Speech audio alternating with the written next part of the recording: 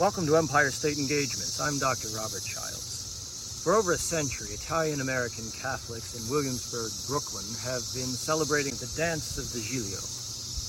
I spoke with Dr. Alyssa Maldonado-Estrada about her 6 years of work within this community and her fantastic ethnographic study that resulted, her book, Lifeblood of the Parish.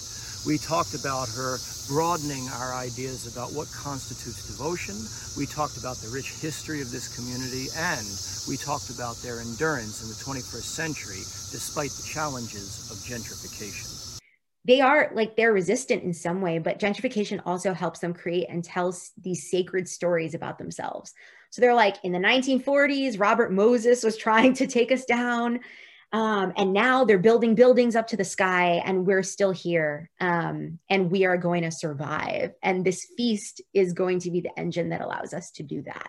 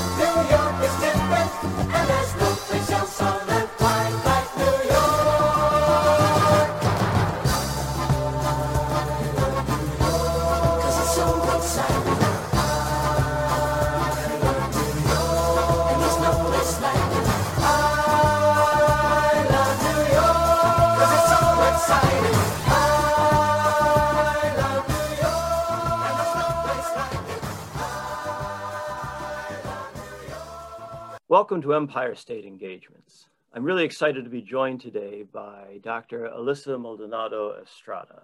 Alyssa is an assistant professor of religion at Kalamazoo College in Michigan, and she is the author of an absolutely fantastic new book, Lifeblood of the Parish, which is, all right, we both got it.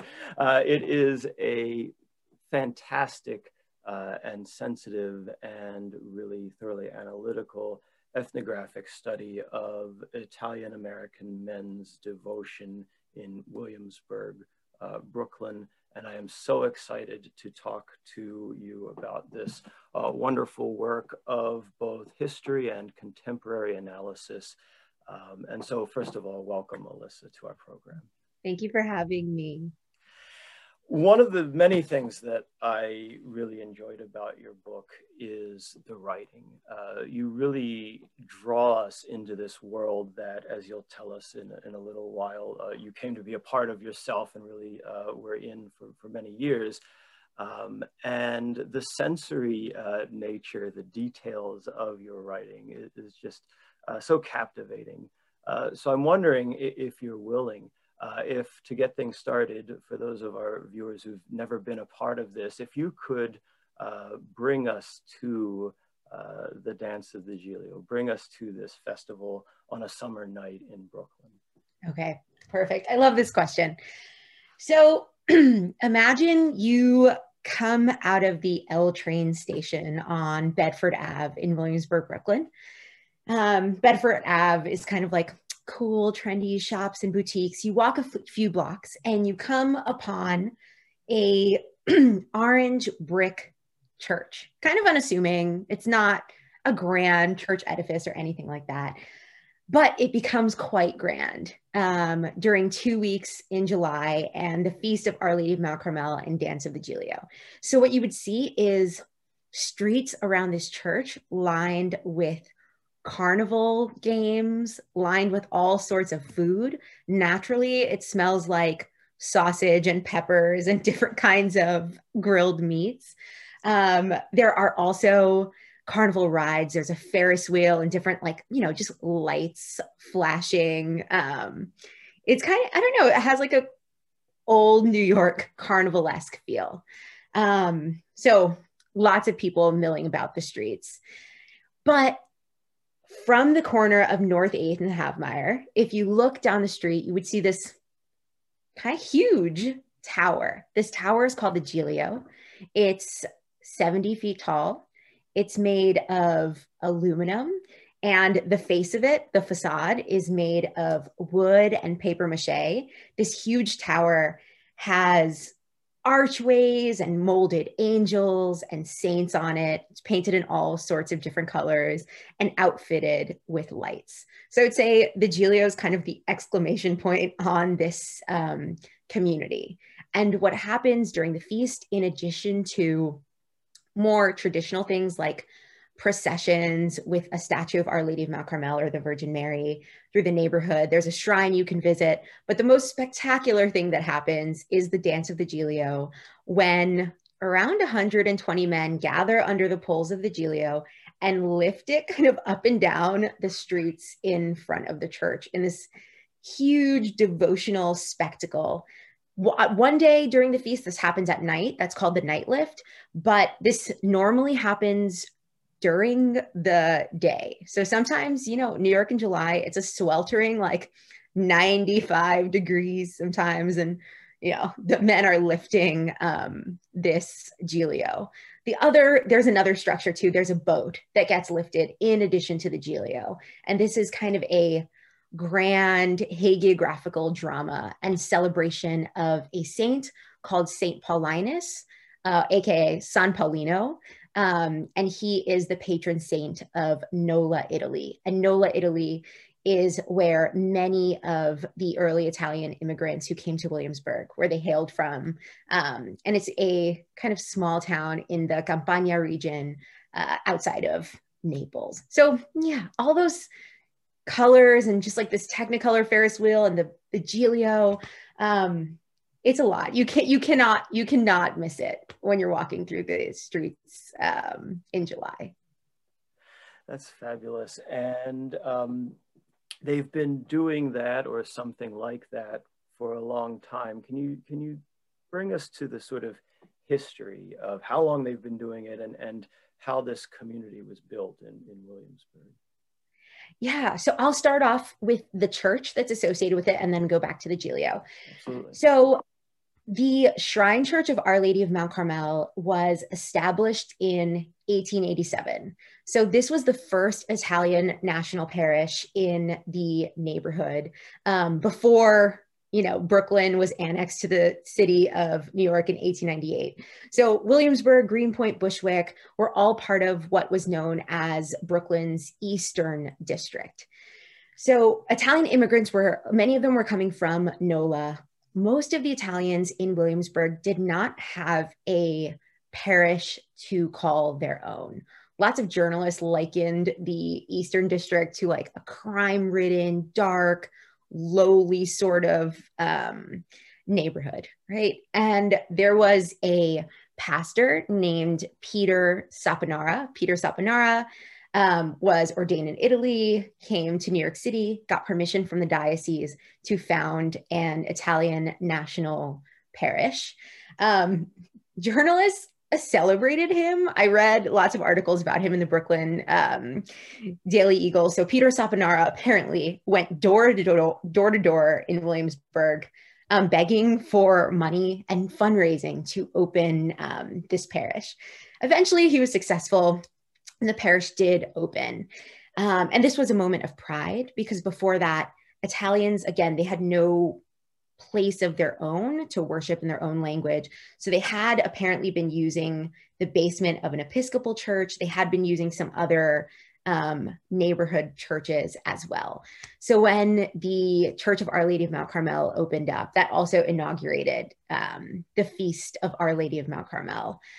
I didn't get to write a lot about Saponara in the book, but I don't know, he's kind of a celebrated figure, but also a little bit of a tragic or a tragicomic figure too. So some stories I didn't get to include. There were different, he was going through lots of New York City type dramas. in 1890, Saponara, you know, he's a priest. He was swindled out of his life savings of $3,000. He had lots of different dramas until in 1926, he was waiting for a train at Grand Central and dropped dead right there in Grand Central Station while waiting for the train, but had done his life's work, you know, of establishing this parish. So early on, again, the Italians at this church celebrated the feast of Our Lady of Mount Carmel. Separately, there was a mutual aid society, the Society of San Paulino, where Nolani immigrants celebrated St. Paulinus, and it was with them that the Giglio was built and danced in Williamsburg. So that the earliest evidence that we have of the feast in Williamsburg is from the Dance of the Giglio in Williamsburg is from 1903. So this is kind of quite a long time that the Giglio has been dancing there.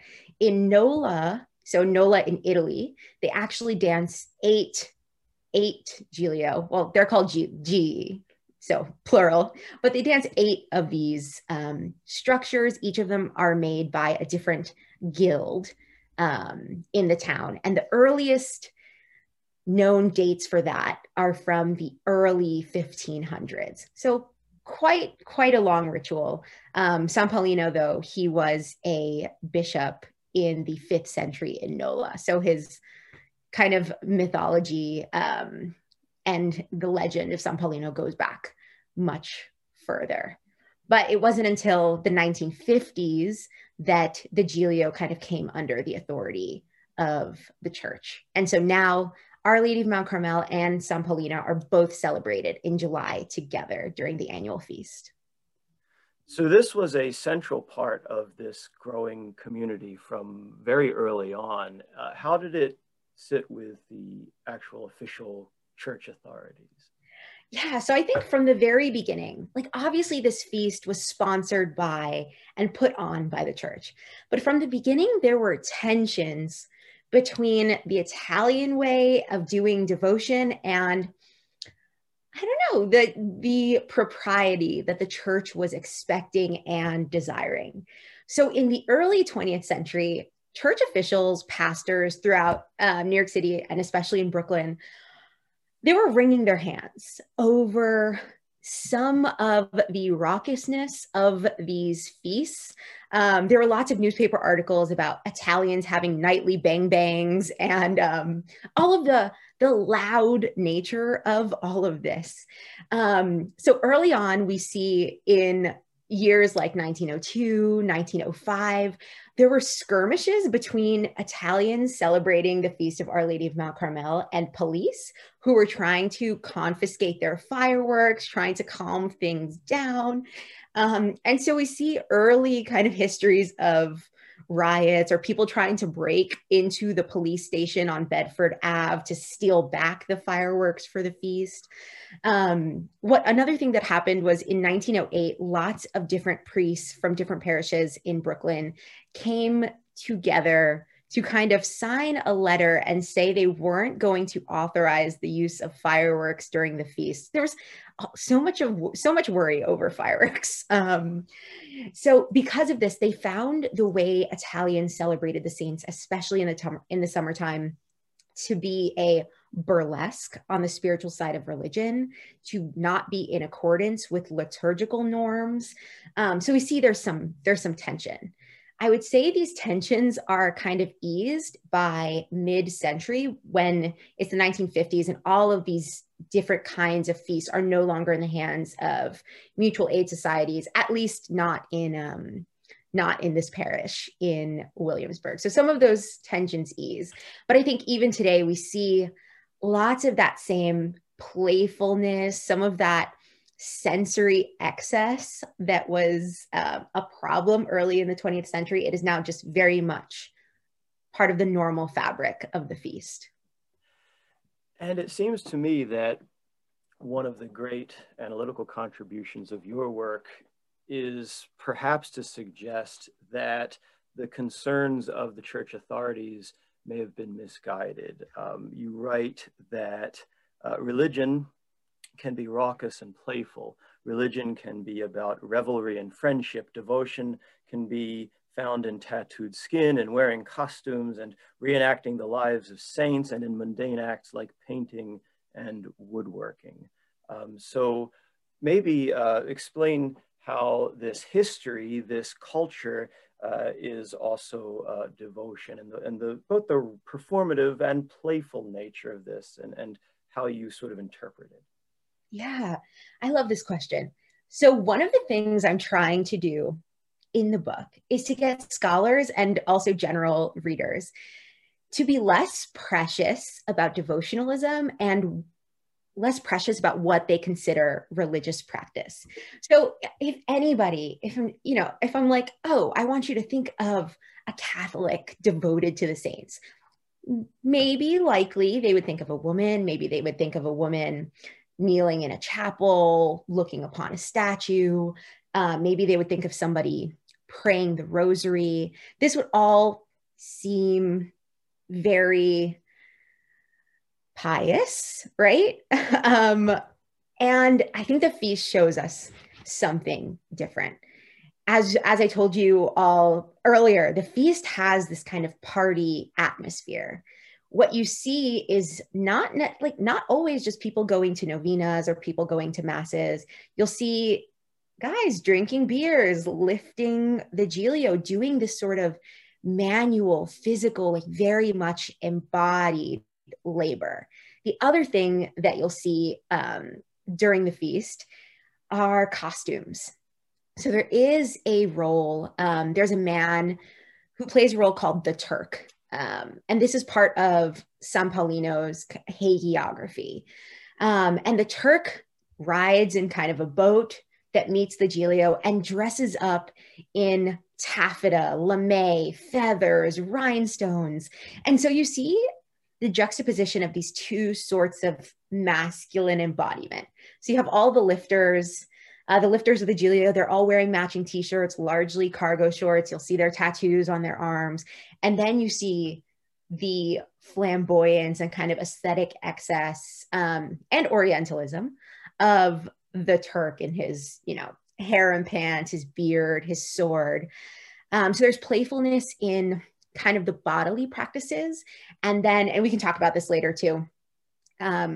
Drinking goes along with processions, goes along with all of these more traditional or expected acts of devotion.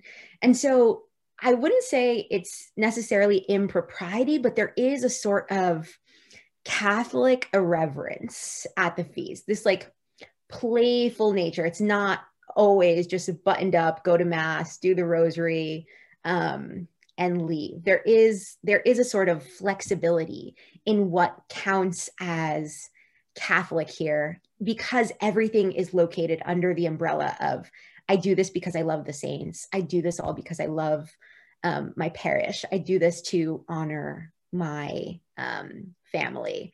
And these are, of course, all like embodied actions, and they're performative. You can see them on the streets. They're done for others as much as they are done as individual acts of devotion. Absolutely. And it's interesting. You mentioned the men are in cargo shorts, and so you are able to see a lot of their tattoos. And you suggest that their tattoos are not individualistic, as some people might think, but rather part of a sense of community, and you suggest an act of devotion as well. Yeah. So I don't know if I expected to find these tattoos when I first started studying, Catholic devotion, but you can't deny the like existence of tattoos as even part of the decorative environment of the feast. So again, all of these male limbs are on display, and on these limbs, in addition to, your typical tribal tattoos and other things, you see very Catholic tattoos. So tattoos of the Virgin Mary, Our Lady of Mount Carmel, tattoos of saints like Padre Pio, and most interestingly, and of course uniquely to this parish, are tattoos of the Giglio. So this tower, right? Some men even have tattoos of multiple Giglios. So they'll have a Giglio on their forearm, they'll have a Giglio on their calf. So I think more recently, the literature on tattoos have been like, okay, these are kind of consumer products. These are individual marks. These are exteriorizations of an inner self. Scholars too liken tattoos to texts that can be read. They communicate, they're readable. They function maybe like a signature, or like a narrative, or even like an archive for narratives. But when I met these guys and started asking them about their tattoos and listening to the stories they would tell, they wouldn't tell necessarily stories about their own individual belief. I would say these men almost never talk about God. They almost never talk about Jesus, and they almost never talk about belief. What they do talk about is the kind of intense and meaningful bonds they form with other men at the feast. So I should say that lifting the Giglio is not just something people do in passing in July. This is something that people dedicate, their men in particular, dedicate their entire lives to being part of this community, to lifting the Giglio, and to rising through the ranks of the feast hierarchy. So it'll probably be important for me to tell you all what this feast hierarchy is, to clarify later. So the Giglio, this tower, this is the tower that you can see on the front cover of the book. And then this is the boat that I was talking about that the Turk rides in. So the Giglio is lifted by lifters. So between the boat and the Giglio, there are around 300. There are around 300 lifters. There are lieutenants that command crews of lifters. So these lieutenants, this is kind of the next step up in the hierarchy. So lieutenants kind of make sure everything is moving smoothly, that every man knows which way and direction to go. They, keep everything running. The next step up and the highest positions of honor are those of the capos. The capos are men who have dedicated their entire lives to this parish and producing this feast. And often it takes decades to rise up to the position of capo. Sometimes with 5 or 6 decades under his belt, a man can become number one capo. So the number one capo essentially is the man of honor during the feast. He usually holds this position for 1 or 2 years. So the capo sometimes gets to decide the design or color scheme of the Giglio. The capo is picked up on processions throughout the neighborhood. So his home, his family are particularly honored. People wear t-shirts with his name on them. So the other thing the capo does is choose the music, and he literally commands the lifters. Capos often have fedoras and canes, and they tell the lifters how to move, and it's the lieutenant's job to relay all of these commands from the capo. So this has to do with tattoos, I promise. So essentially, men can rise up through these ranks by showing their dedication to the parish, and they do this through labor, through spending nights, weekends, working to produce the feast.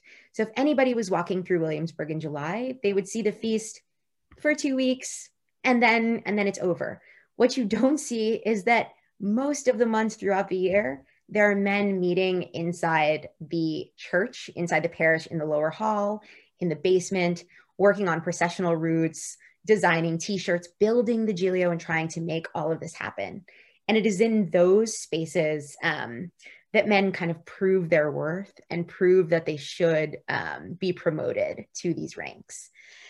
So as I was talking to men about these tattoos, I started hearing about all of these different spaces of labor. And one of the spaces that I started hearing most about was the parish basement. So I'm talking a literal the basement in the church. And I'll say more about this space later. It became a very special space during my field work. So lots of men work together in the basement, building and painting the Giglio. So when I started asking them about their tattoos, they wouldn't say, oh, I have a big devotion to St. Paulinus. Oh, it's because I love Mount Carmel so much. They maybe would say things like that, but they would say other things. They would say, this is the Giglio.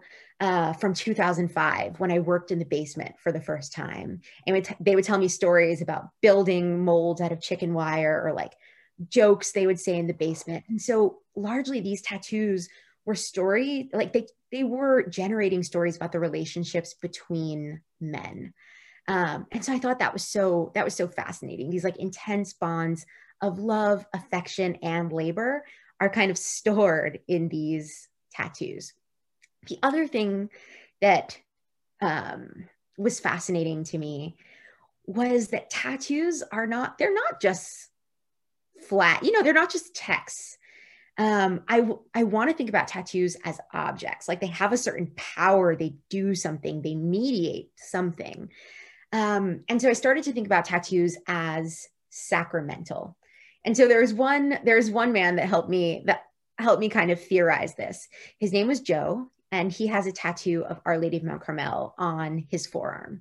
So Joe told me the reason he got this tattoo is because he worked in a hospital and he wasn't allowed to wear his scapular. I think I have a scapular here.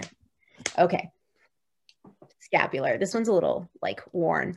But this is a sacramental object that is typically like worn like a necklace around the breast and back. And, it's representative of devotion to Our Lady of Mount Carmel. So Joe would typically wear his scapular, but in his hospital job for sanitary reasons, he couldn't. So because he couldn't wear his scapular, he got a tattoo of Our Lady of Mount Carmel on his forearm. And he said that he got it so she would always be with him. So the tattoo that's on his skin, that's ink on his own body, is kind of mediating a broader presence. It's some other kind of channel. It's also efficacious because it's providing protection. And so I would like to think of these as sacramentals. They're doing something. They're not necessarily authorized by the church or blessed by a priest the way a scapular or a rosary or some other devotional object might be, but they're doing something. The last thing I'll say about tattoos is that they make the Catholic male body at the feast, they kind of map on Catholic and devotional identity. They map on these different relationships, like father, relationship between sons and fathers, relationships between mentors, relationships to friends. And I think tattoos kind of also express and produce a certain sort of man at the feast. So you see, this man is kind of willing to give his body, give his labor, give his time, and speaking to the permanence of tattoos, but also kind of the lifelong nature of being in this community. They're willing to give their lives to this feast. And I think that fleshiness really matters. The like muscular form really matters because we know they're lifting the Giglio. So yeah, their tattoos they're doing things. They're not just representational or symbolic. It's really enlightening the way that you describe it. And it's interesting how they are devotional as well as generational in nature, these tattoos, and a lot of this. And while we're at the party in the street, there's also a children's version of this, right? Can you talk a little bit about that? Because I found that interesting. Yeah. So one of the things that's so fascinating about the feast is this intergenerational quality. So for everything that grown men can do at the feast, there's kind of a miniature corollary for children, girls too, but mostly young boys. So there is, full-size Giglio that gets lifted during the dance of the Giglio. Before Giglio Sunday, when this ritual happens, there's the dance of the children's Giglio. So literally like a miniature Giglio that's also produced and made in the basement. So lots of children, I would say really little kids do it, but maybe ages like 4 to 11, something around there, dress up like lifters. They also, they have the little lifters t-shirts, the little bandanas, the little hats, and they get under the poles of the Giglio, the children's Giglio, and kind of learn the embodied practices of lifting. This is fascinating because you'll see little boys, especially kind of mimicking mimicking the body language and movements of the lifters. Like they'll pretend to be winded, or they'll like, heave the Giglio, even though they're getting help. They're getting help with it. And so I think we could see the way masculinity starts to be inculcated from a very young age at the feast.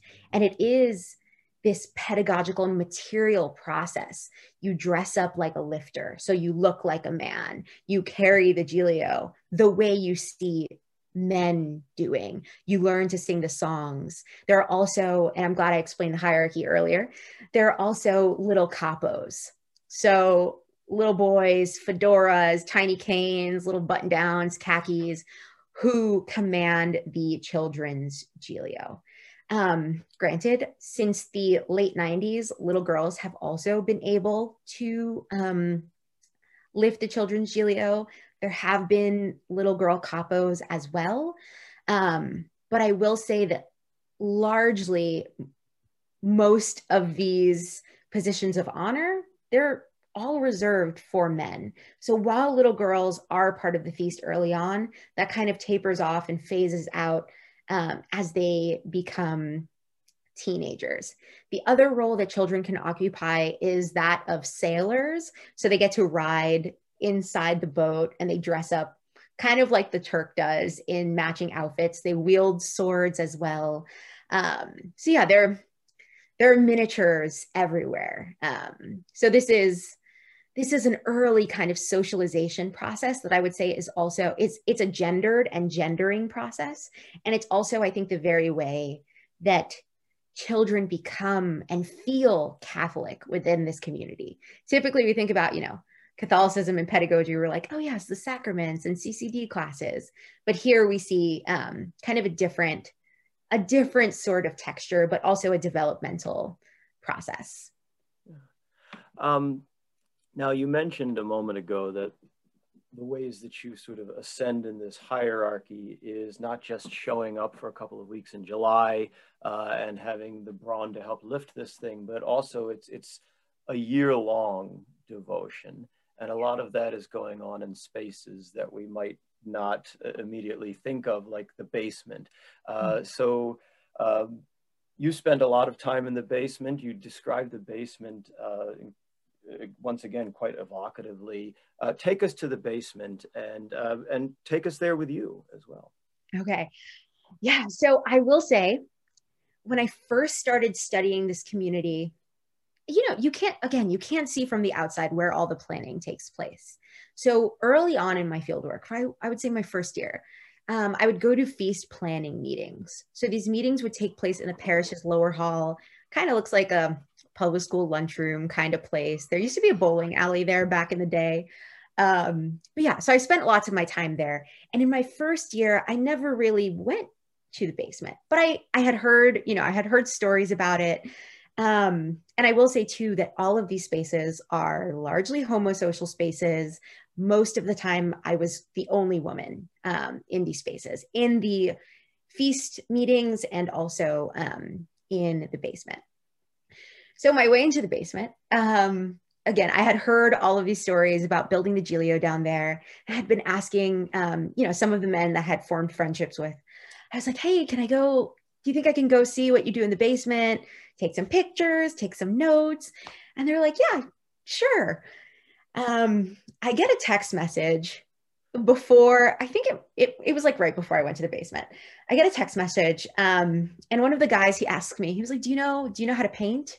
And I was like, yeah, I took some art classes. Like I know how to mix colors and stuff. So I'm like, okay, cool. I get down into the basement and I'm watching as the men are making Giglio pieces out of paper mache. So, gloves, newsprint, glue, all that, making paper mache. So one of the men comes in and he's like, hey, do you know how to paint? Could you paint this Sacred Heart? It's a mold of the Sacred Heart of Jesus. Could you paint this for us? And I'm like, do you really want me to do this? And it kind of opened up this entire realm and space of field work and practice for me. So what does the basement look like, right? the basement, you go down this little ramp. It's like a side door inside the church. And it has all of the kind of refuse you might imagine, refuse and like extra stuff a church might have. So on all of the shelves are like tipped over statues of Jesus, tipped over statues of St. Jude. Everything is covered with dust. They have broken fingers. And so the basement is nothing like you would imagine a chapel to be. If in a chapel, saints are in positions of honor, they have votive candles in front of them, everything is lit well. In the basement is kind of the underworld of this, where these objects that might be treated reverently upstairs are in all states of disarray and disrepair. So there are all of these ducks, of course, and you see, the crouching figures of the nativity scene. There are statues in kind of different states of undress. So all sorts of things like this. It's also a kind of, you can tell that the men own and command this space. So there's like, people's signatures scrawled on the wall, posters from Feast Pass. There are also kind of strata of different paint cans, all the different layers of paint and colors of paint that the Giglio has been colored in throughout the year, and throughout the years, actually. And of course, lots of power tools. So there's a big, like a whirring table saw down there. So all of this stuff that's very practical, that now that you hear it, you're like, of course a church would have a space like this. But this is not a space that we typically would go into to find meaningful religious practice or anything like that. So I started spending lots of time in the basement. That year, there was kind of a vacuum of, or like an absence of volunteers. So young men who were available to paint the Giglio. So in that absence, and after a year of fieldwork, I had kind of already proved that I was committed to this community in all sorts of ways. I think I also proved that I was trustworthy. I think I proved that I could hang. And so, they asked me to paint the saints on the Giglio. So so I would paint the Sacred Heart. There was a Saint Anthony, there was a Saint Rita, there was a Saint Joseph. And so I kind of imagined the basement too, and I argue this in the book, to be another one of these pedagogical spaces. It's where men form relationships with the saints, where they learn their hagiographies, they learn their stories, and how to represent the saints to others. So for Catholics, you can see a saint and you're like, okay, I know because they're wearing this color. I know because they're holding lilies. I know because they're holding a certain book, or, because they look a certain way. They're able to identify a saint. So I would say that I underwent this pedagogical process while I was in the basement. The men would bring me printouts or prayer cards, and they would say, can you paint this blank white paper mache mold to look like this saint? So we'd spend lots of time in the basement working on the Giglio, joking together. And I kind of learned that the basement was just as important as the sanctuary, was just as important as Mass. This was the place where men spent months and hours and years of their time, and where they really demonstrated their love of the feast, the saints, and their service to the parish. It's really great because some of the conversations you have with them, it just expresses in their own words this sort of, as you put it, it's a space of reverence and irreverence, right? And it might not be orthodox or official or dogmatic, and yet there's a humility there, that there's an authenticity to this devotion that really comes through in your discussions with them. Mm-hmm. What's interesting is you've noted several times this is an overwhelmingly a homosocial space. And you entered in and you became the artist. Some of them, maybe half jokingly, thought you were doing a psychology experiment on them because they must be just kind of too crazy for reality. Some of them challenged you, and ultimately you really were able to become a part of this homosocial space. And it seems as though it was pretty natural, and you at some point in the book you actually expressed some surprise at how this was able to work. If you don't mind talking a bit about that, it's interesting. Yeah. And so I guess, I don't know, I didn't expect, or I didn't know what this community of all men would make of what I was much younger when I started my field work. I didn't know what they would make of my presence. And so early on, I think I had to prove myself in all sorts of ways. The way you do when you're building any kind of relationship, you have to prove yourself as trustworthy. So in the first few times I went to feast meetings, they would say things like, "Oh, there's a girl here. Don't curse around her. Cover her ears." Or they would say, "Oh, maybe we shouldn't say this because she's a feminist." Or they expected, I don't know, they expected pushback on my end, or they expected critique on my end. But they also knew what it was like to be studied. People have written dissertations on this community before. Every year I felt like there was a new documentary filmmaker kind of in and out. They're always interviewed by reporters. So these men they're good at PR. Like, they're very studied. They know how to deal with scrutiny. So in the beginning, when they were like tiptoeing around me, I had to be like, listen, I'm not a square. I'm here to learn about you guys. I'm here to find out about the feast. I care about this. I just want to see what this means to you on your own terms. So I feel like just being very like overt and straightforward was important, and showing on my own part that I was committed to this thing. So I would say in my first year of research, I worked in the shrine. I was like selling candles or toting boxes or helping out wherever I could. And after that first year, I think, of proving myself that I was kind of in this for the long run. I wasn't like maybe a journalist that would come for a day and leave. I think that helped establish a sort of trust. I think I also had a skill set that they needed. They literally needed somebody that knew how to paint. I think also that at that point, I had built friendships. And so some of these things it was surprising to me that they would let a girl or a woman paint the Giglio. But what I learned from this is that labor matters, like the commitment, the hours you're willing to spend. And for me, I found that gender boundaries were flexible. Maybe they wouldn't be this flexible for women in the community, but because I was an outsider, I wasn't related to any of them. I didn't have those relational connections. So eventually my time doing that work would end. I don't think I would be a disruptor there forever. And we can talk about later my like enduring relationships here too.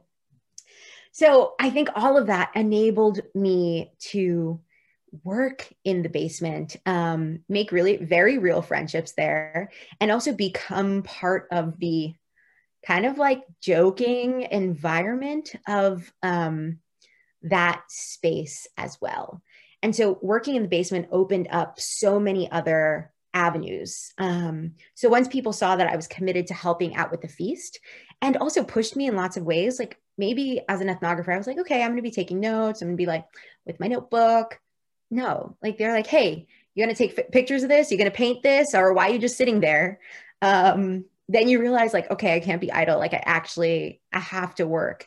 And that, I think, made the ethnographic work that much deeper, and also showed me the way, I don't know, masculinity was functioning in this community and how it worked and was constructed alongside devotional practice and Catholic identity. So yeah, there was, you walk into a community of all men and you expect there to be rigidity in terms of gender boundaries.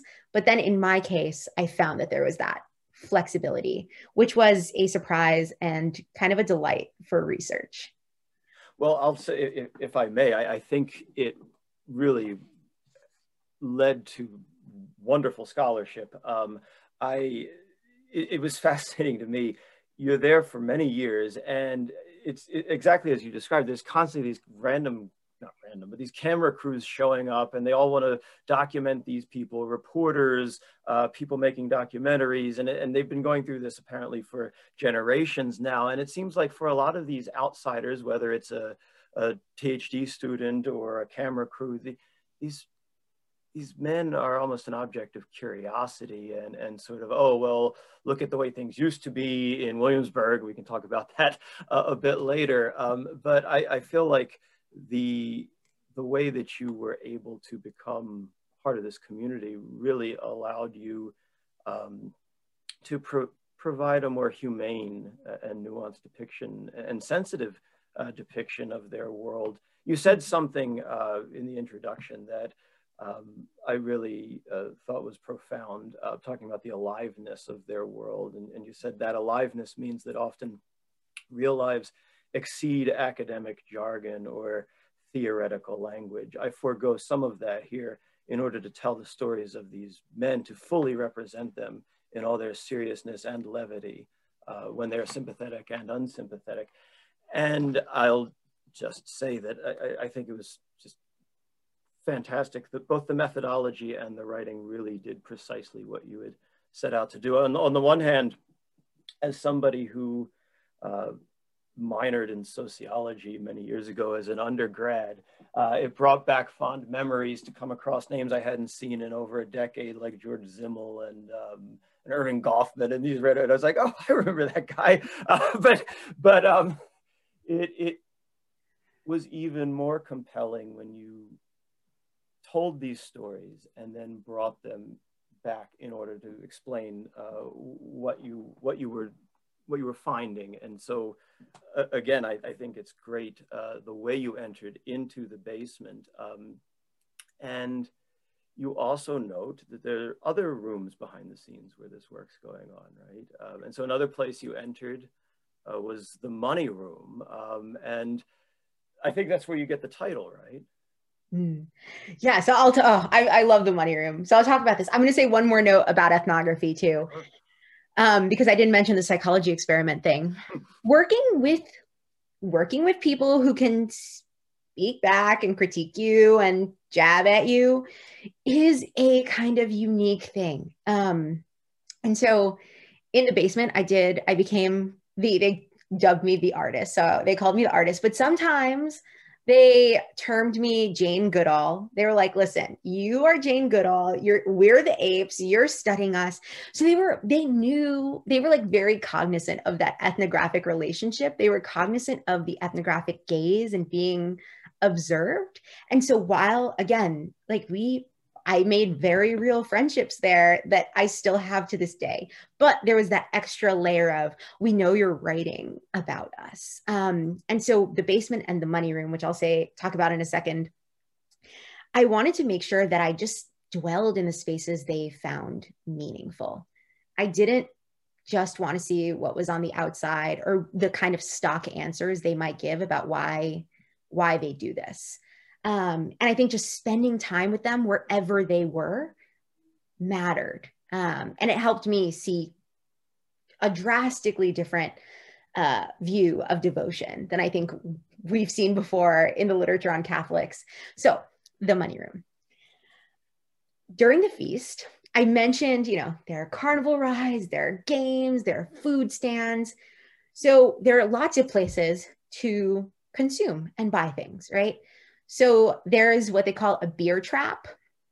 So in the beer trap, you literally could go buy Stella's and Brooklyn Brewery and little wine bottles.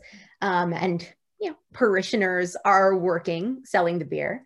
So there's a beer trap. There is downstairs in the church, there is a cafe where you can buy all sorts of Italian pastries and drinks. There are also, especially more recently, games of chance and gambling tables. There's a flea market. There's, again, the shrine where you can buy scapulars and candles and rosaries and all of your devotional needs. So this all goes to say there are lots of different hubs for making money at the feast. All of this money needs to be accounted for. And it's also important to say that the feast is the biggest fundraiser for the parish. It brings in hundreds of thousands of dollars every year on a good year. And so again, like people are literally coming and spending dollars there, and all these dollars need to go somewhere. So there's a room called the money room. The money room is where all the money from the beer, the shrine, ride tickets, like literally the tickets that you can, get to go on the Ferris wheel and other rides, where the ride ticket money goes, where novena collections, mass collections, all this money winds up in one space. And there's a crew, dubbed the money crew, that counts all of that money, accounts for it, and make sure everything's running smoothly. So after my first year field work, got on the basement crew, I was asked to take photos during the feast, and I was also recruited to be on the money crew. Again, I think trust, friendship, all of that is very important to how this was possible. So with another crew of parishioners, I would literally sit around during the feast, tallying up dollars and cents. And one of the reasons I think this is really important is that, first of all, devotion is good business. I don't think this is necessarily a new 21st century thing. I think this has been the case for a long time. And the other thing too is that we know churches need money to survive. We know money is central to institutions, but I think often we think about money in its non-material dimensions as like budgets or finances. And this feast calls on us to think about like literally the nitty gritty, like counting dollars, running them through a money counter machine, like quarters, everything, and the tactile dimensions of that. So there's a man that runs the entire fundraising operation. His name is John. You can read about him in the book. John is such a character. But John sees all of this not as secondary to his Catholic identity or his devotion. He sees all of this as religious work, as work of the utmost importance, even as a calling. And the guys in the basement kind of say the same thing. Like, this is my mission. This is the thing I'm meant to do and supposed to do. And so it calls on us to see, okay, maybe it's not prayer all the time. Maybe it is doing spreadsheets or, making saint molds out of Home Depot and Dollar Tree materials, and how all of that is devotional practice. It is maintaining men's connections to Catholicism, to the church, to the saints, and most importantly, I think for me, maintaining their connections to each other and these kind of generational sticky bonds to this parish and to this neighborhood. So one thing I'll say too about money and the money room is that because this feast is, again, has been the fundraising engine for this parish, and because Williamsburg is a super gentrified neighborhood, the bottom line matters. Money matters to keeping the doors of the parish open. And so there's this constant idea at the feast among the men, among the pastors, that the success of the feast means that survival is at stake if the feast is not successful. So it's often in these conversations, which would take place during feast planning meetings, where the pastor would talk about the feast as the lifeblood of the parish, or this engine, I think a financial engine, but also a memory engine, a human engine, like producing generations. So yeah, there's all of that is kind of tied up. And I would say that broader goal of keeping the parish alive and keeping this institution that is beloved afloat is what makes all of this labor meaningful. And for me, what I think masculinizes any kind of work men do on behalf of the feast to plan it and on behalf of the church. It's interesting because when you entered into their archival memory, it sounds like this has been something they've been talking about for a long time. Mm-hmm. Yeah. So money, and I don't know, maybe this is surprising. In the 1950s and 1960s, in all of the feast meeting minutes, the priests and the men themselves were still very much concerned with money. There was a solicitations committee, and the head of the committee and the priest would always, they would chide the men for a poor showing and fundraising, and they would always be strategizing on how to get more men out there, how to, I don't know, sell more raffles, how to bring more people in, how to make more money.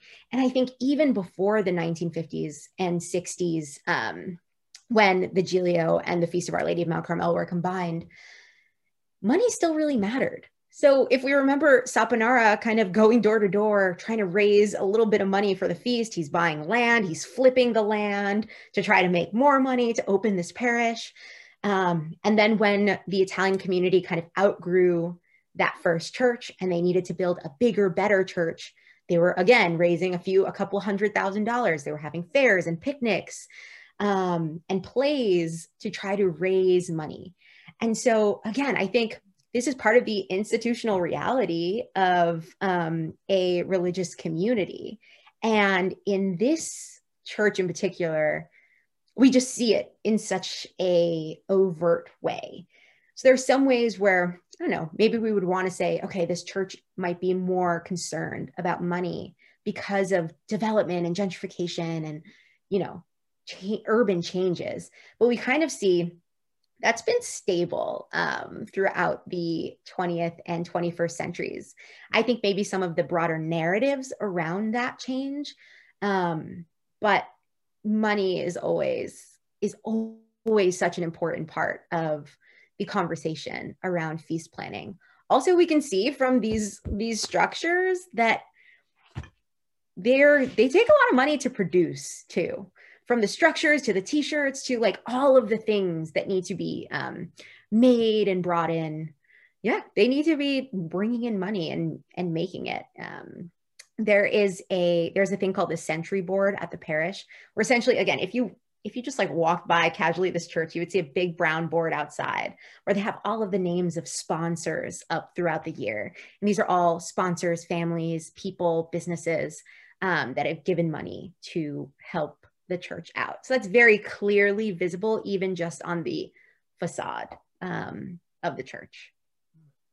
One of the ways that they bring in this money is the questua, and that was a more outward-facing homosocial activity, and at times that was one of the few parts in the book where I started to get uncomfortable, not because of you, but because of some of what was going on. But tell us about the quest. Yeah, so the quest happens the Saturday, so the day before Giglio Sunday.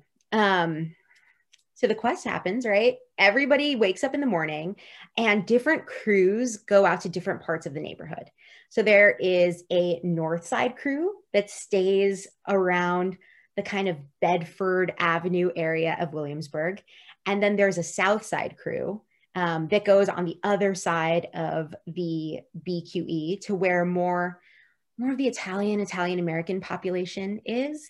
And then there's a Greenpoint crew that literally just goes to the Polish neighborhood of Greenpoint. So what they do is that they have vans full of blessed bread, like literal bread loaves, and they walk through the streets kind of handing out blessed bread, sometimes handing it out, sometimes, collecting dollars in exchange for these bread loaves. So the questua is supposed to kind of spread the word about the feast, spread the word about the Dance of the Giglio, invite people to come in. What the questua also is kind of a roving party. Every crew has its own flavor. So the Southside crew, the pastor most often goes on that leg of the quest, and that is more family oriented. So children, Mothers, more women on that crew. The Greenpoint crew is kind of like a party crew, and the Northside crew is kind of like a party crew. So essentially, Questua means begging. And so people are kind of begging for money for the church. This reminds me, I didn't put this in the book, but this reminds me a little bit of Peter Saponara, like trying to raise money for the church too. So imagine it's like Saturday morning in sleepy Williamsburg. Nobody's really up yet. And walking through the middle of the street is a brass band, a police escort, a huge crew of guys with bread loaves. It's an interesting sight. One thing that happens during the quest is that, guys are hanging out with their friends, they're drinking scotch, they're smoking cigars. And I always find, and Rob, I see this in in your reaction too, this makes people uncomfortable, right? Like every time I shared chapters and stuff about the quest before this was published, people would be like, what's Catholic about this? Like, why is this really Catholic? And it's really interesting because of the raucousness, because of the drinking, because of the partying. Maybe there's also some like haranguing of people on the street to give money. There's lots of that. They see this as kind of good-natured fun. Outsiders might see this in some ways as like harassment or disruption of some sort. So people feel uncomfortable about this. And they're like, why is this Catholic? So I told one of the guys one day, I was walking with the Southside crew. And I was like, every time I present this to people or at workshops, they're like, what is Catholic about this? And he looked at me like dumbfounded. And he was like, this is literally begging for money for the church. Full stop. And I'm like, you're right. Like, yes. Okay. And again, this goes back to what I was saying, like anything that's happening in the frame of church survival, making money for the church, keeping the parish alive, anything in there can be sacralized, can be seen as devotional. And it is devotional. It's like, hey, I'm going to walk for 6 hours on a hot July morning and give my time to trying to get people to buy bread who do not want this. And there's lots of tensions too. If anybody knows about Williamsburg being a trendy place like brunch, oat milk, gluten-free, they make fun of a lot of, they make fun of the hipsters. I feel like hipster is antiquated at this point. They make fun of hipsters, they make fun of gentrifiers and newcomers. And so again, this is both an act of goodwill and charity, at the same time, an act of reclaiming the streets, sometimes an act of like poking fun, antagonizing, whether purposely or not purposely, antagonizing gentrifiers and newcomers on those very streets. So my thing here is they're seeing this as an act of goodwill and charity. But for us, for readers or onlookers of this event, what if we didn't see the drunkenness and partying and carrying on as happening despite the religious nature of it, or kind of in tension with the religious nature of it, and instead saw it as the very Catholic part of this, or somehow enabled by the Catholicism of this event? And so we see this entire feast, the planning, the community, etc., gives men a space to be among other men. It gives men a space to construct masculinity. It provides a certain sort of jocular community that, again, is reverent and irreverent at the same time. And all of this is allowed and sanctioned under the umbrella of Catholicism. And it is also allowed and sanctioned by the presence of police escorts and the permits that are needed for this. So yeah, the Questua can be, some of the crews can be rowdy, and they see it as all in good fun. And of course, they see it as making money for the church. In recent years, they, of course, like they have problems with people not carrying around cash. You know, they're like, hey, you want to buy some bread? This bread is $1. And people are like, I don't have any money. So more recently, they've gotten those like the dip jars with the credit card readers. I don't know if these have been successful yet. I don't know if people trust dipping yet, but this just speaks to the like technological savviness and innovation and the adaptations they make in order, again, to be the most profitable they could. And I don't know, to create publicity around the feast. Yeah, no, as I was reading it, I was totally convinced by your explanation of how this is another form of devotion, and by their very very pragmatic view of it, we're begging for money for the church, as you suggest. And at the times when I suddenly became uncomfortable by this roving mob, sort of, as you said, sort of getting times belligerent, I stepped back, and I think, again, your presentation allows us to be sensitive within this context.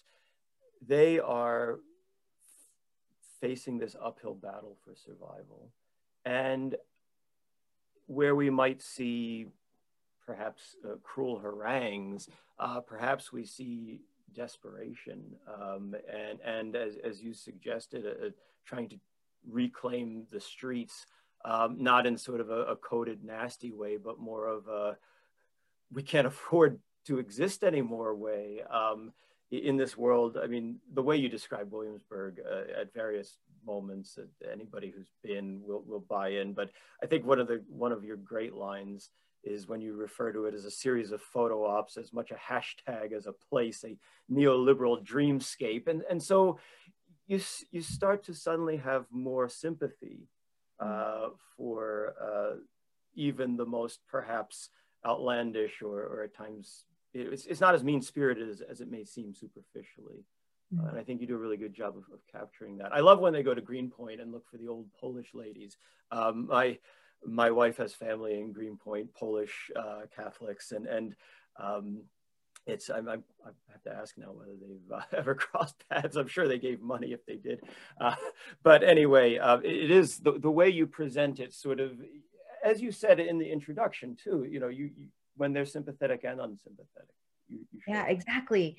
And you can see, I mean, during the quest, there is, I don't know, there is this strength in numbers and this power in numbers. And they know, you can see that even the men who no longer live in Williamsburg, they feel a sense of ownership over the streets. Like they can walk on any block and see, you know, your generic condo and say, okay, I know exactly what used to be here before, or I know my mom and my aunt and my second cousin lived here, or I know what kind of shop used to be here. And so it is also, I don't know, a sort of memory process, memory making, or like excavation almost of what once was there as they're walking through these streets. So I think there is this kind of nostalgia, this emotional resonance they have with these places. And then of course the dissonance of things being gone, new people being in those spaces instead. And so for all the times where they feel victorious about spreading the word, about raising money, about selling out of bread, there are also times where they feel defeated. You know, they'll walk into a business after business or approach person after person, and the person's like, I literally don't care about this church thing you're doing. I don't know what you're talking about. I don't even eat bread. They're like, you know, people used to care and they do not care anymore.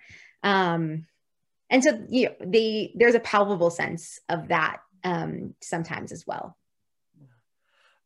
A very different sort of travel through the streets is the line of the march, which is not a homosocial space, right? There's families. Any kid holding up a sign that says "Congratulations, Daddy" is always going to get me every time.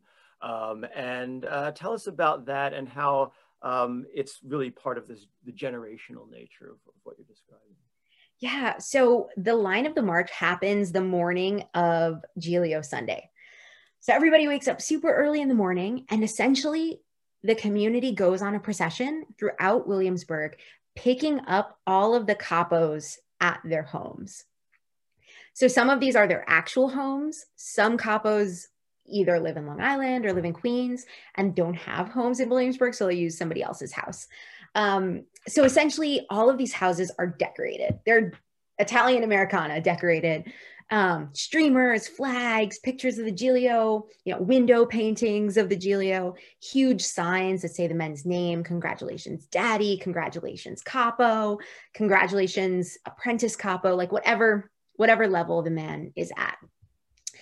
Every capo has a special song. So this could be like Yankee Doodle Dandy. This could be like an Italian folk song. So the brass band essentially goes to each of these homes and is led kind of by the Turk. So the Turk gets picked up, the Turk has his sword and leads the brass band, to the home. And the band plays the special capo song. And the rest of the community, so men, women, children, families, I would say this is a super family-centric event. So families will stand outside the house and the capo comes out to confetti and he has his cane. And often he comes out toting, if he has young children or like a baby, he'll tote the baby. So often generations are on display during the line of the march.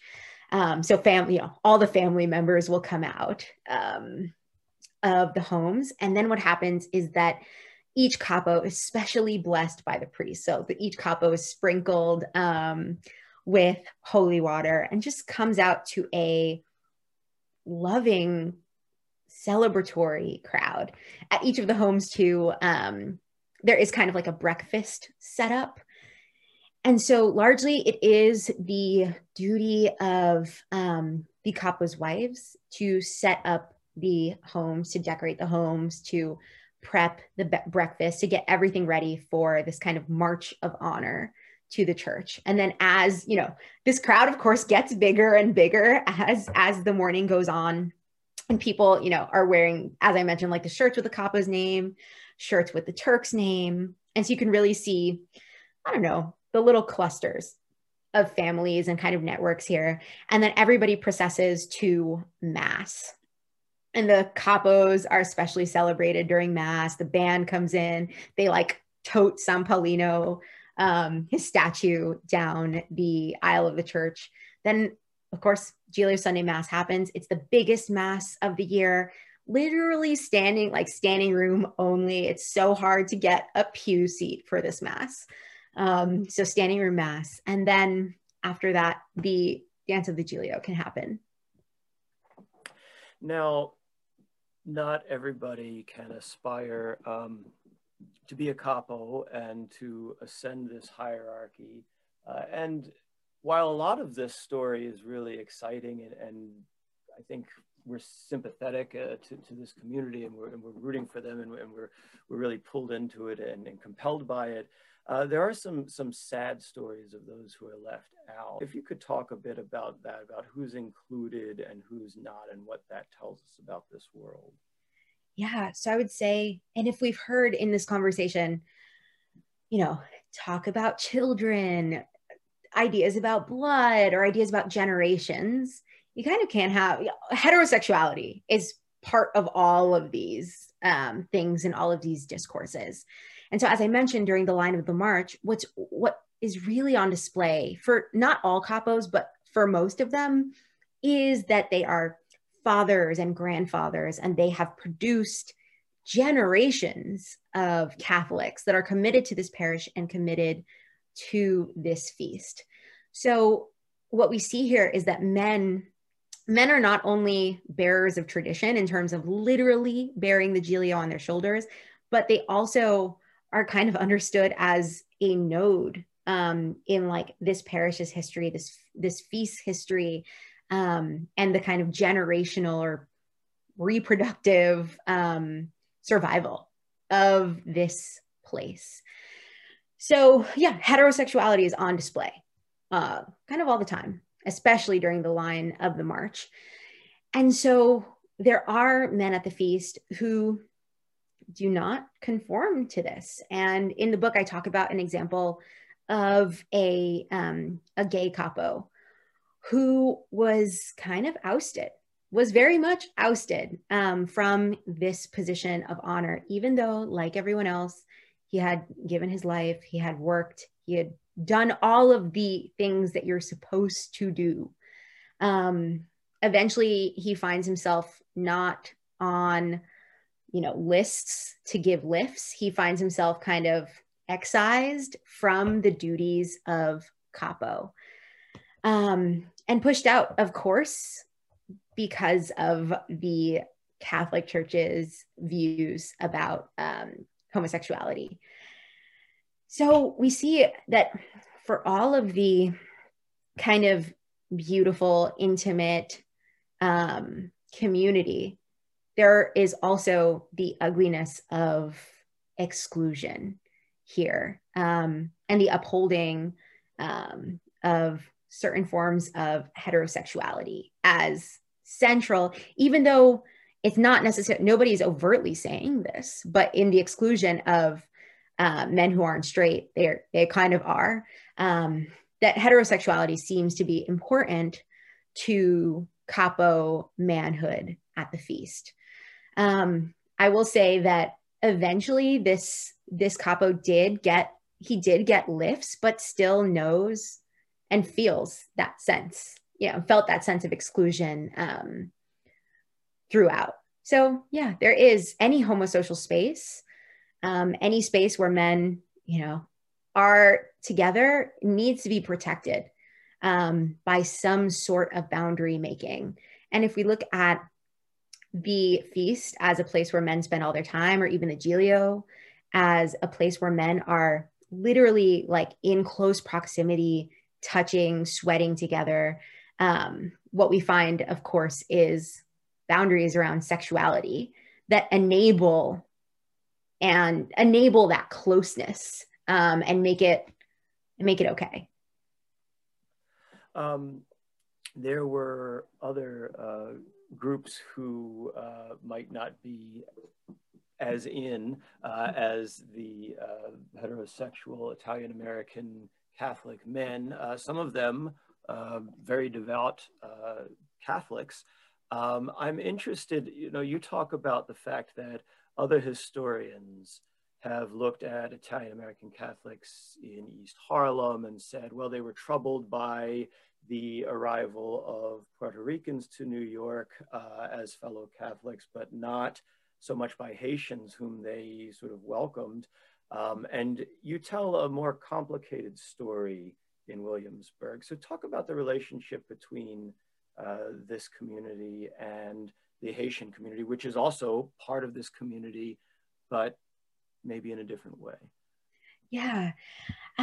So during the summer, even though this would seem maybe like an Italian-American, Italian-centric event, there are lots of Haitian and Haitian-American devotees that are not necessarily from Williamsburg, but come from other parts of Brooklyn, maybe like Flatbush, Canarsie.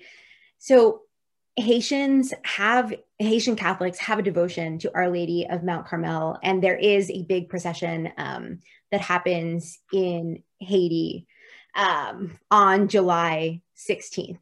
And so these Italian parishes, the one in East Harlem, this one in Williamsburg, Brooklyn, offers spaces to go on procession, spaces to interact with and honor Our Lady of Mount Carmel. This has become more prominent since around the 1980s in Williamsburg, and there is a Creole Mass that the church hosts as well. So I would say there are tons of Haitian devotees, and they especially walk on the processions. They'll go to novenas, they'll go to masses. I will say that there is the same way that there was exclusion around sexuality, I think there is also exclusion around race. So from the outside, it looks like, okay, people are coming together, Catholics of different races, and they're sharing a saint. And that's what other scholars have said about these events. Look at the diversity of this event. Everybody's coexisting. They have a mutual love and devotion to the Virgin Mary under this specific title. But it's when you hang out in some of these more backstage spaces that you hear exclusionary discourses and critiques of Haitian Catholic practices. So if in the early 20th century and the late 19th century, Italians were thought by, American priests, American bishops, Irish Catholics, not to be good American Catholics, right? So in magazines and, monthlies like America, or in even Jacob Riis would write about Catholic feasts, people would look at Italian Catholics and be like, oh, look, they're doing weird things. They're kissing their statues. They're talking to them. This is beautiful, but also kind of exotic. This seems superstitious. They'll say things like, or they would say things like, oh, Italians, they'll go on saints processions and they'll go to shrines and they'll do all this stuff, but they won't actually come to mass, or they won't give money to the church. So there were these thoughts that Italian Catholics, they weren't doing Catholicism right. And today, I would say Italian Americans rehearse and kind of rehash all of those discourses that were once laid upon them onto Haitian and Haitian American Catholics. So they'll look at these practices and say, okay, look, oh, they're touching the statue, they're kissing the statue, they're leaving notes, they're speaking to statues, and we don't do that stuff.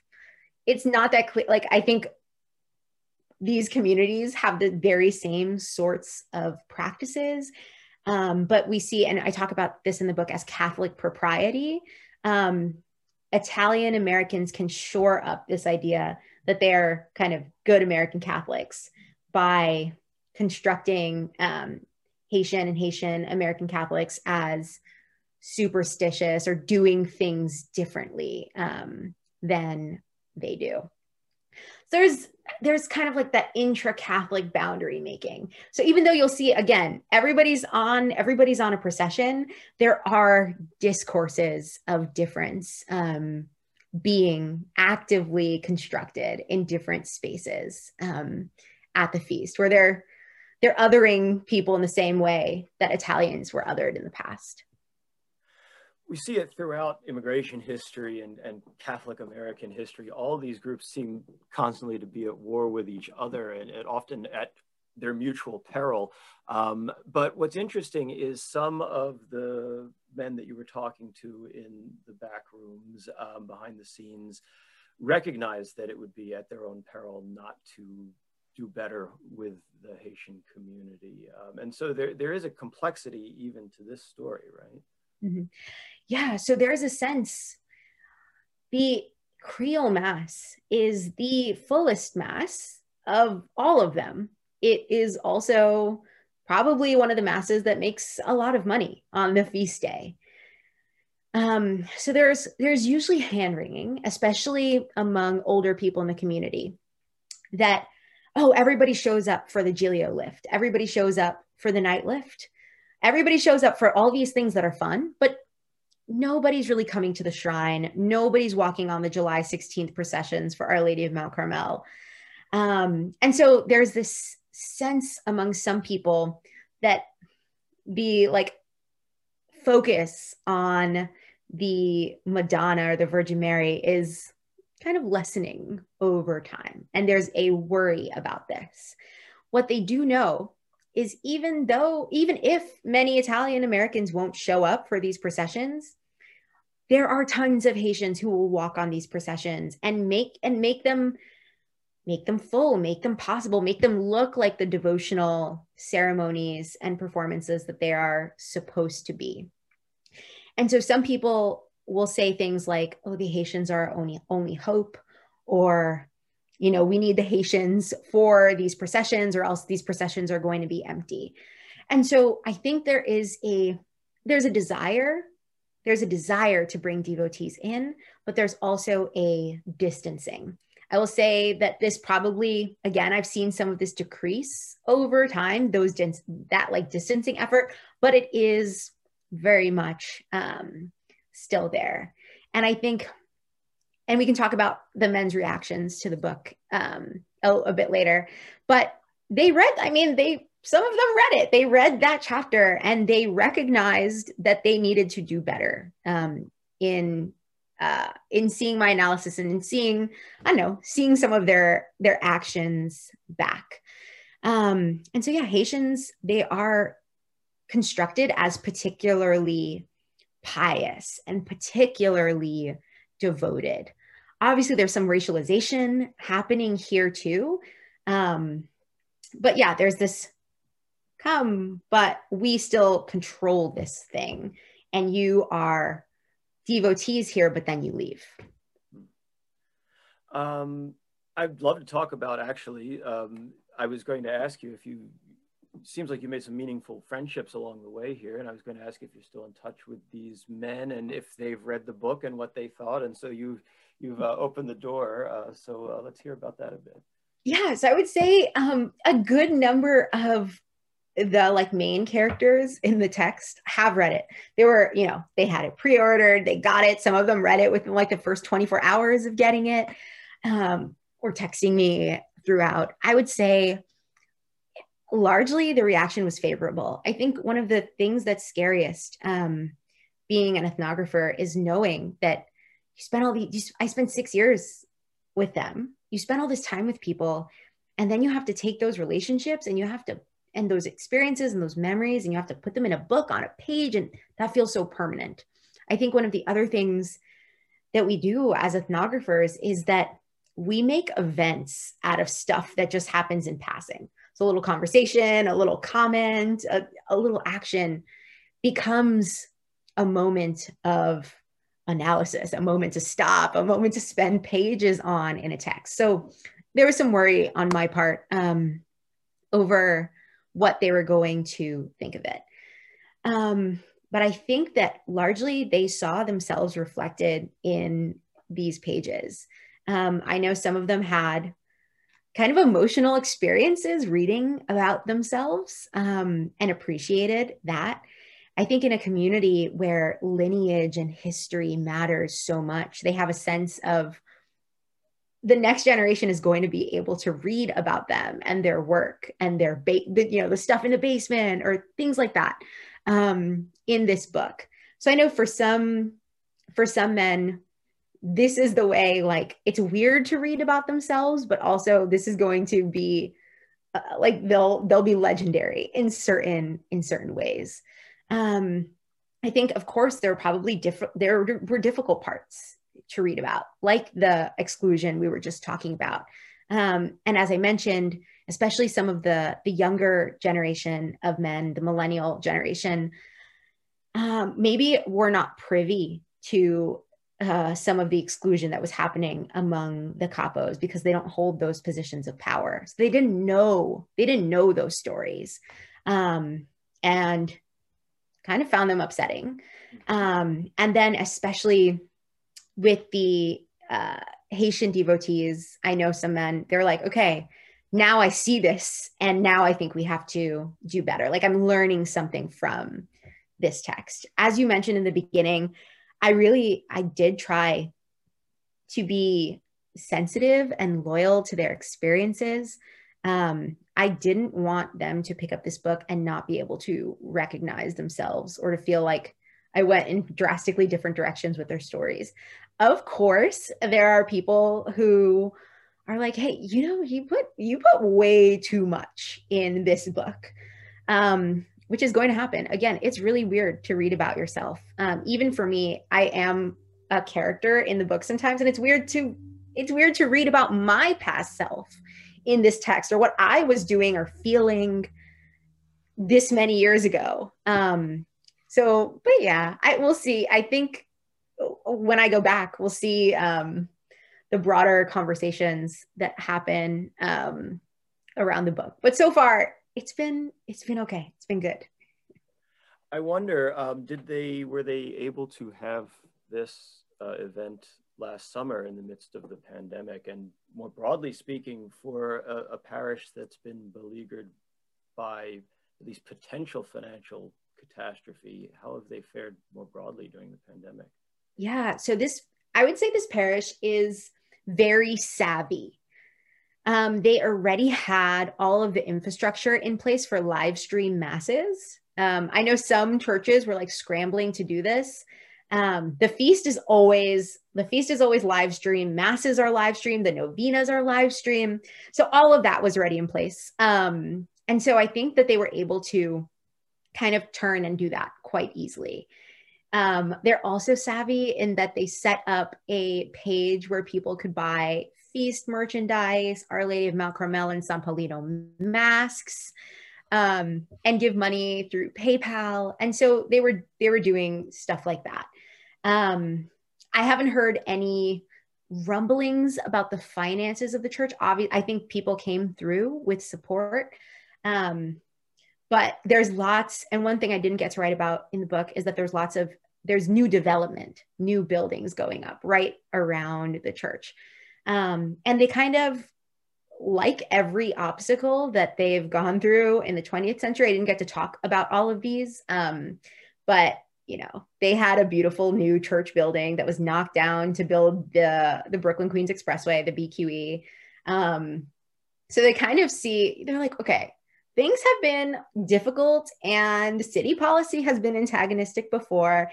And you know what? We're still here. So they kind of see themselves as like hardy, and they have, they're like, we're here, we're surviving. That's it. Like, don't feel bad for us kind of deal. So they weren't able to have the feast last year, which I know was such a huge blow. There was, I think, lots of mourning happening about that on social media. What they did do, they had smaller, the Giglio, well, they lifted a Giglio, but it was, of course, a smaller crowd during Columbus Day weekend. And they hailed it as like, this was the only Giglio in the world in 2020.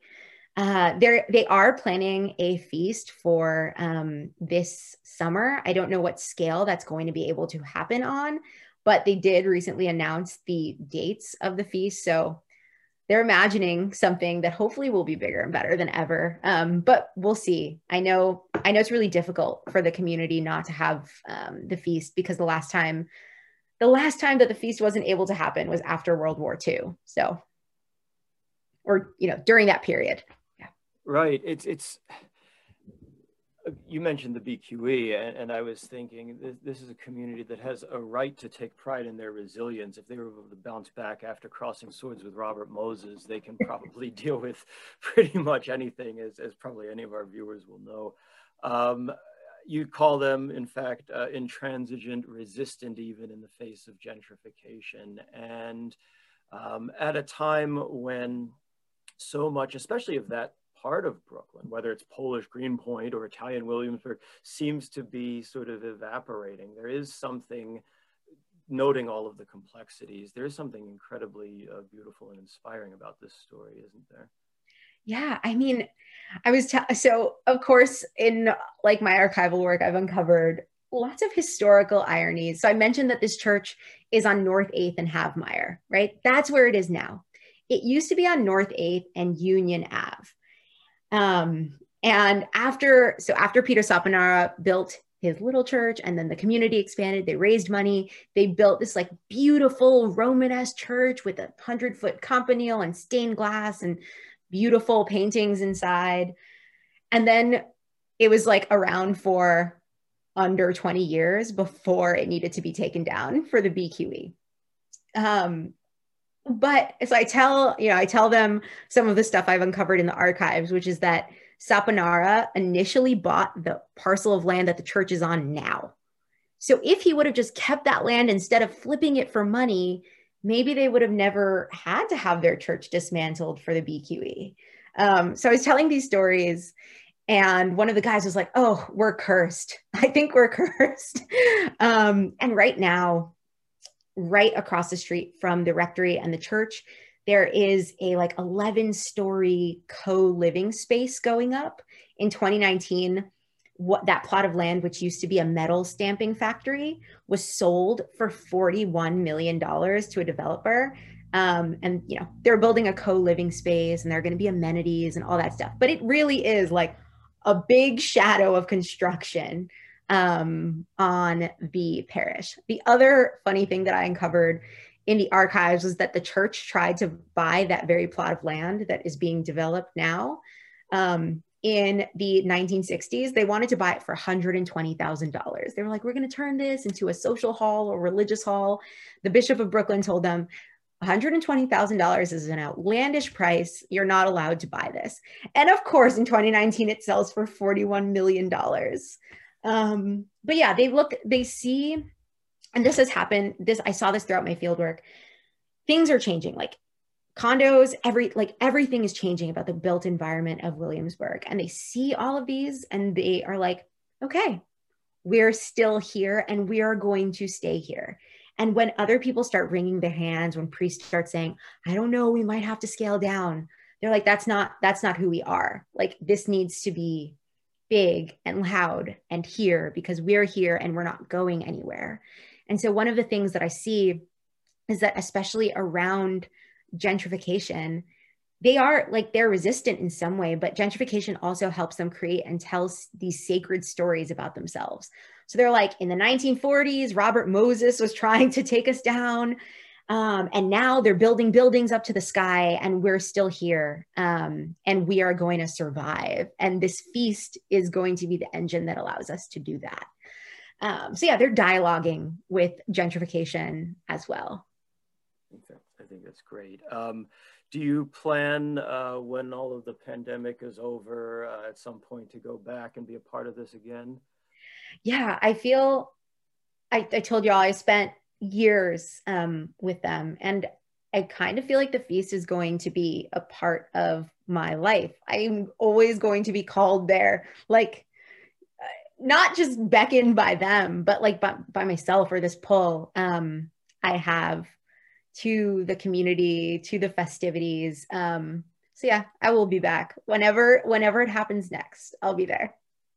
I'm looking forward to going and visiting in a year or two when all this is safe. I mean, it's largely because it's just such a fascinating story and largely because of the way you tell this story. I'm so grateful, Alyssa, that you joined us today to talk about your book. Again, I can't praise it highly enough. The writing is beautiful and evocative. The analysis is compelling and profound, but also intensely humane and sensitive. And so, again, I can't recommend it enough. Lifeblood of the Parish from NYU Press. I had to check the spine real quickly. And so thank you so very much, Alyssa. Thank you. This conversation, yeah, I just love talking about all this stuff. And I appreciate your kind words. Oh, well, it was a pleasure. Thanks so much. Thanks.